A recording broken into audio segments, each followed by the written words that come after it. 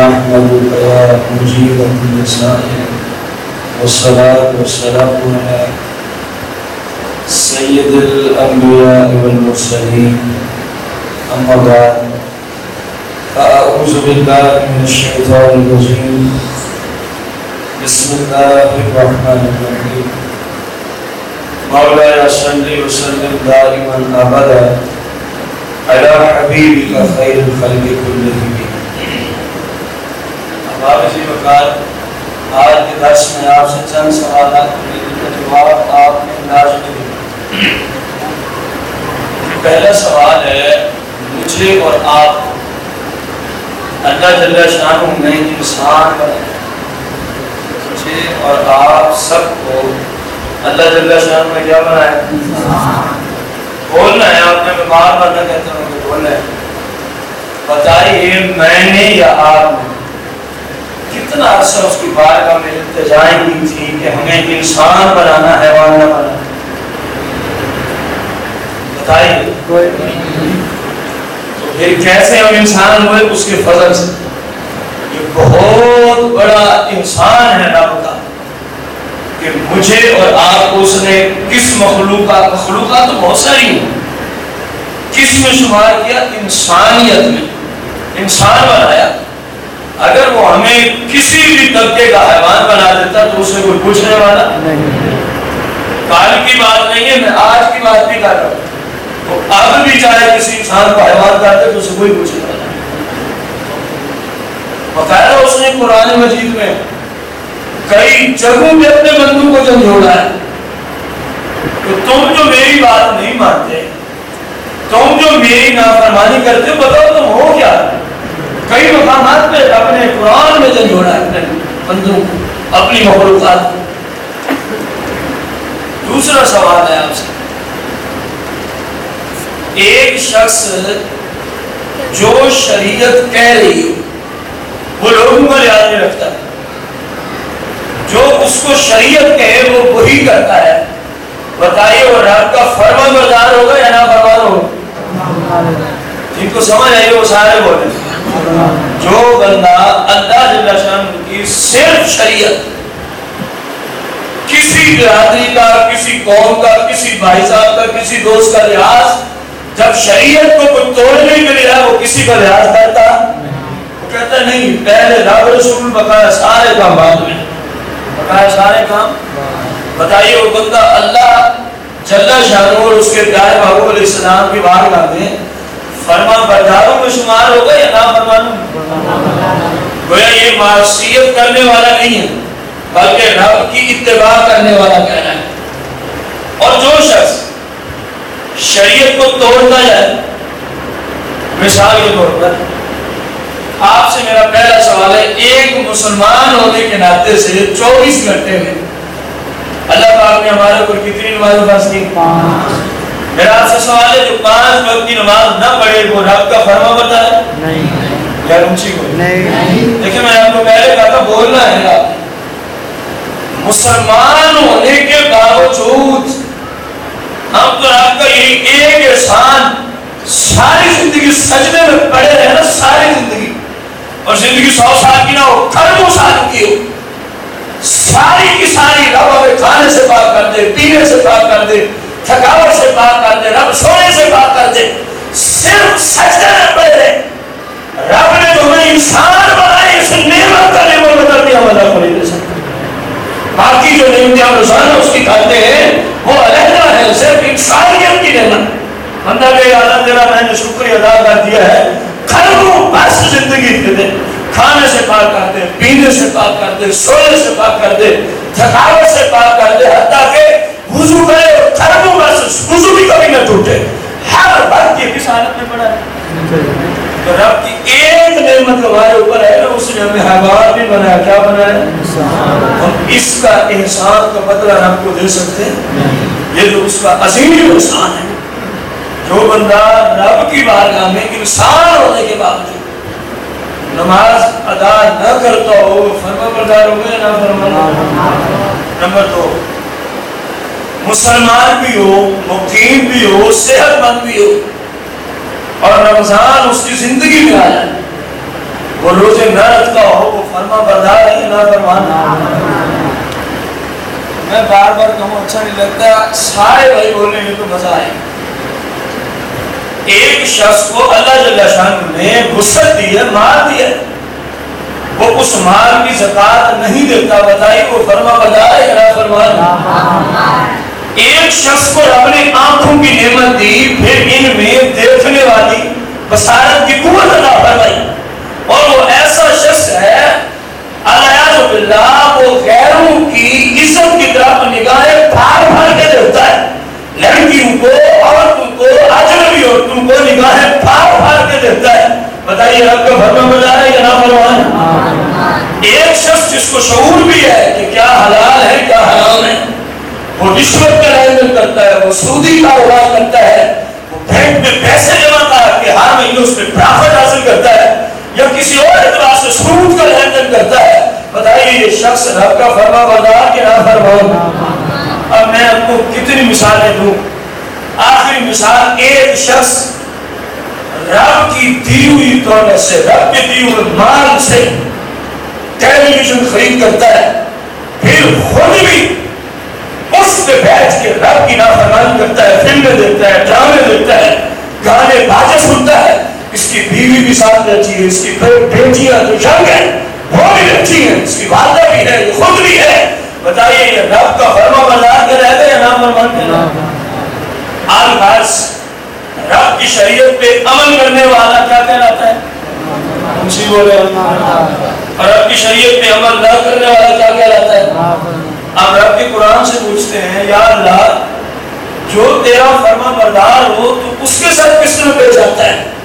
ہم تو نہ ہے مرنے کے بعد دنیا میں تیری فرما برداری کرتے ہیں تو ان کے ساتھ کیا سلوک کرے گا، اور جو دنیا میں تیری نافرمانی کرتے ہیں تو ان کے ساتھ کیا سلوک کرے گا؟ اس سے قبل جہاں کہیں مختلف جگہوں کے قرآن میں رب نے جھنجھوڑا رکھتے ہو، ان میں سے ایک دو باتیں آپ کے سامنے رکھوں گا، پھر اس میں آئیں گے. اللہ پاک نے ایک جگہ ارشاد فرمایا ہے ان لوگوں کو جھنجھوڑتے ہوئے جو مسلمان ہونے کے باوجود رب کی عبادت اپنی خواہشات کو اپنا دین بنایا ہوا ہے. اپنی خواہشات کو اپنا دین بنانے کا کام آنے کی قرآن میں مسئلہ ہے کہ جو دل میں آیا، جو نفس میں آیا، میں نے وہ کرنا ہے، شریعت کا لحاظ میں رکھتا. یہ ایسا مسلمان ہے جس نے اپنی خواہش کو اپنا دین بنایا، کیونکہ دین کا معنی جس کی پیروی کی جائے، جس کی اتباع کی جائے. ایک بندہ شریعت مطابق کا لحاظ نہیں رکھتا، بلکہ جو بھی گندی اچھی جو بات بھی اٹھی، ہاں وہ اللہ کی نافرمانی ہو، رسول اللہ کی نافرمانی ہو، اس نے اپنے اندر سے اٹھنے والی بات کو ہی پورا کرنا. اس کا دین، اس کی خواہش ٹھہرا کہ نہ ٹھہرا؟ یہ قرآن کئی بار اس مسئلے کا ذکر کر چکا ہے. اللہ پاک ایک مقام کے ساتھ فرماتا ہے، ذرا غور سے مثال سن کے پھر اس پہ غور بھی کرنا. اور میں تم جو میری عبادت سے روگردانی کرتے ہو، بتاؤ اگر دن ہو جائے، اگر دن اور قیامت تک میں رات نہ ہونے دوں تو تم کیا کر سکتے؟ بات ایسے نہیں سمجھ آئے گی، اس کی گہرائی میں جائیں کہ رات نہ آئے تو کیا کیا مسائل کھڑے ہو سکتے. اسی طرح ساتھ ہی آگے فرماتا ہے میری نافرمانی کرنے والا تمہاری اوقات کیا ہے؟ اگر میں چاہوں شام ہو جائے، رات آ جائے اور قیامت کے دن تک میں دن کو نہ آنے دوں تو تم کیا کر سکتے ہو؟ مثالیں قائم کر رکھی ہیں آپ نے قرآن میں. کیوں؟ شاید میرا بندہ کسی اعتبار سے سمجھ کے شاید میری بات میں چھپنے والا ہو جائے، کسی اعتبار سے شاید اس مثال سے نہیں سمجھا، اس مثال سے سمجھ لیں. اب کسی بات پہ غور کریں، رات آئے اور قیامت تک دن نہ آئے، مصیبت ہے کہ نہیں ہے؟ رب نے فرمایا اگر میں چاہوں تو میں یوں بھی کر سکتا ہوں. نافرمانی کو جھنجھوڑا. ایک اور جگہ ارشاد فرماتا ہے، اس سے قبل میرا آپ سے سوال ہے، اگر اس کائنات میں پانی کا پوری کائنات ایک قطرہ بھی نہ رہے تو آپ اور میں یا جتنے خاندان ہیں کتنی دیر زندہ رہیں گے؟ بولے تو صحیح ہے، بہت کم عرصہ، بہت کم عرصہ. کیونکہ انسان یا حیوان اس کی زندگی کا جو چلنے کا ظاہری سبب ہے وہ خوراک میں مبنی ہے. خوراک ساری کی ساری پانی کے ذریعے سے پیدا ہوتی ہے۔ اب جتنی بھی کھانے پینے کی اشیاء آپ غور کرتے جائیں گے، کیونکہ قرآن ان باتوں کو ذکر کر چکا ہے کہ پانی کے ذریعے ہی سب کچھ اٹھتا ہے، اور وہی ہماری کیا بنتی ہے۔ اگر پانی نہ ہو تو تباہ ہو، برباد ہو جائے سارے جانتا۔ اللہ پاک نے ایک جگہ ارشاد فرمایا قل ارأیتم ان اصبح ماؤکم غورا، محبوب ان سے پوچھے تو صحیح، قل آپ ان سے پوچھے، آپ، کیونکہ رب تو بندوں سے کلام نہیں کر رہا، رب نے کرنا ہوتا ہے محبوب سے، پھر محبوب بندوں سے کلام کرتا ہے۔ گویا محبوب کو بندوں اور اپنے مابین رب نے واسطہ بنایا ہوا ہے، وسیلہ بنایا ہوا ہے۔ غور کریں، وہ رب ہو کے اپنے محبوب کو کیا بناتا ہے؟ واسطہ اور وسیلہ۔ اور یہ کتنا بے ایمان ہے جو بندوں کو رب کی بارگاہ میں واسطے وسیلے سے منع کرتا ہے۔ بے ایمان ہے کہ نہیں؟ وہ رب ہو کہ حالانکہ واسطوں اور وسیلوں سے منزہ ذات ہے، بات طیب طاہر ہے، اس کی کوئی ضرورت نہیں، لیکن ظاہری نظام کچھ ایسا ہے، اس نے اپنے محبوب کو بندوں تک رسائی کے اعتبار سے واسطہ اور وسیلہ بنایا ہوا ہے۔ اگر بندے رب کی بارگاہ میں اس کے محبوب کو وسیلہ بنائیں تو یہ شرک ہو جائے گا۔ ان بے ایمان کی جو اندر نجاست ہے، یہ اس گن کو باہر پھینکتے ہیں، کہتے ہیں جی وسیلہ بنانا شرک ہے۔ پھر رب سب سے بڑا مشرک ہوا بقول تمہارے، سب سے پہلے تو اس نے وسیلہ بنایا ہوا ہے، اس نے واسطہ بنایا ہوا ہے اپنے بندوں سے گفتگو کرنے تک، اپنے بندوں تک پیغام پہنچانے تک اس نے انبیاء کو کیا بنایا ہوا ہے؟ وسیلہ اور واسطہ بنایا ہوا ہے۔ کہ کبھی اللہ نے ہم سے کلام کیا،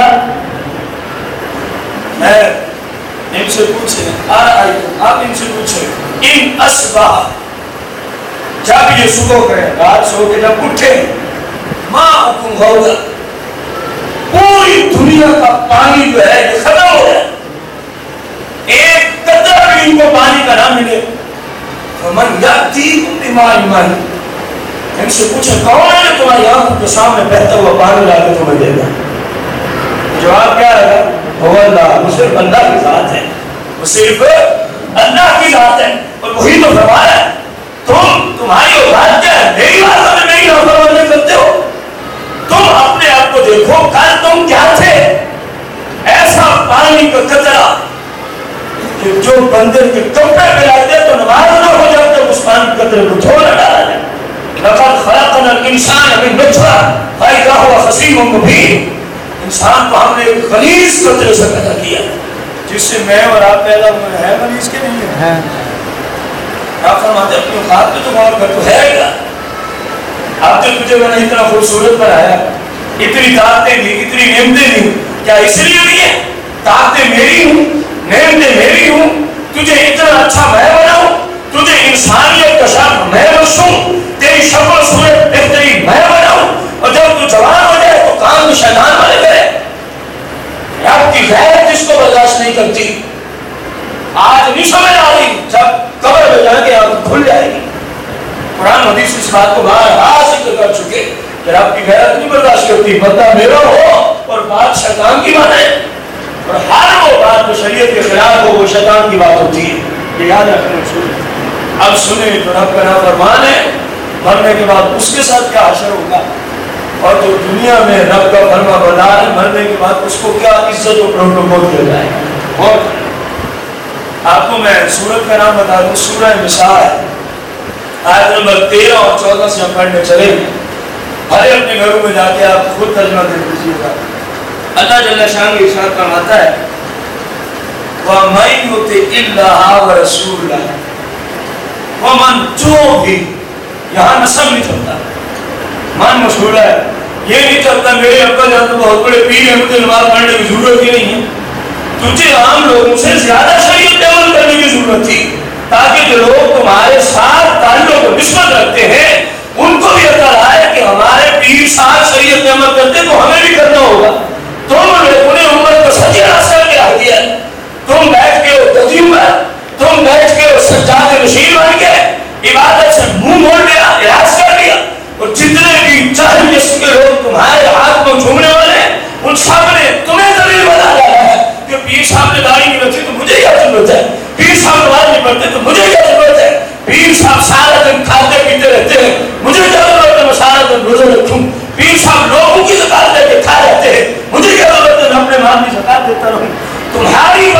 وجہ سے بہت سارے لوگ اللہ رسول کے نافرمان ہو چکے ہیں. تمہیں تو زیادہ ضرورت تھی کہ تم دین پہ عمل کرا ہوتے تاکہ تمہارے ساتھ تعلق رکھنے والے بھی دیندار بنتے.